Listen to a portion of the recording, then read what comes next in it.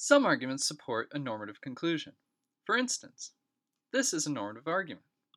If we can prevent something bad from occurring without sacrificing morally important things, then we should. We can prevent the suffering and death occurring from the recent famine in Land X by doing A, B, and C.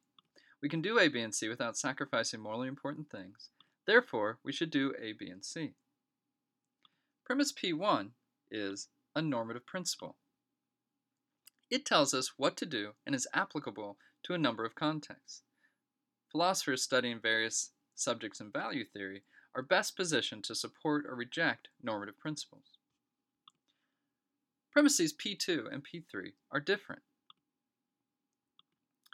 Following Mark Van Rooyen, we can call these bridging claims, as they serve as the bridge we need to validly move from P1 to the conclusion. Roughly, there are two types of bridging claim, namely conceptual bridging claims and empirical bridging claims.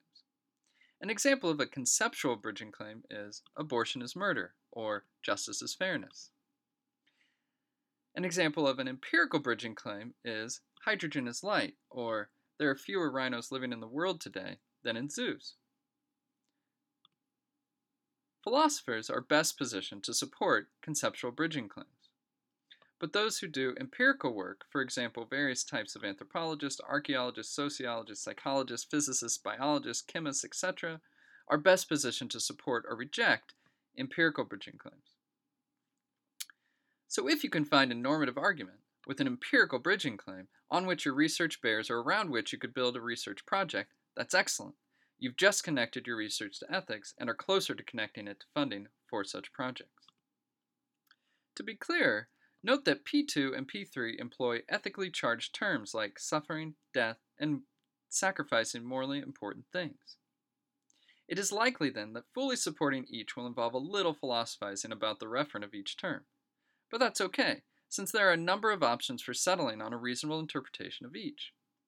For instance, you could talk to a philosopher about which of the things involved might be thought to have moral importance.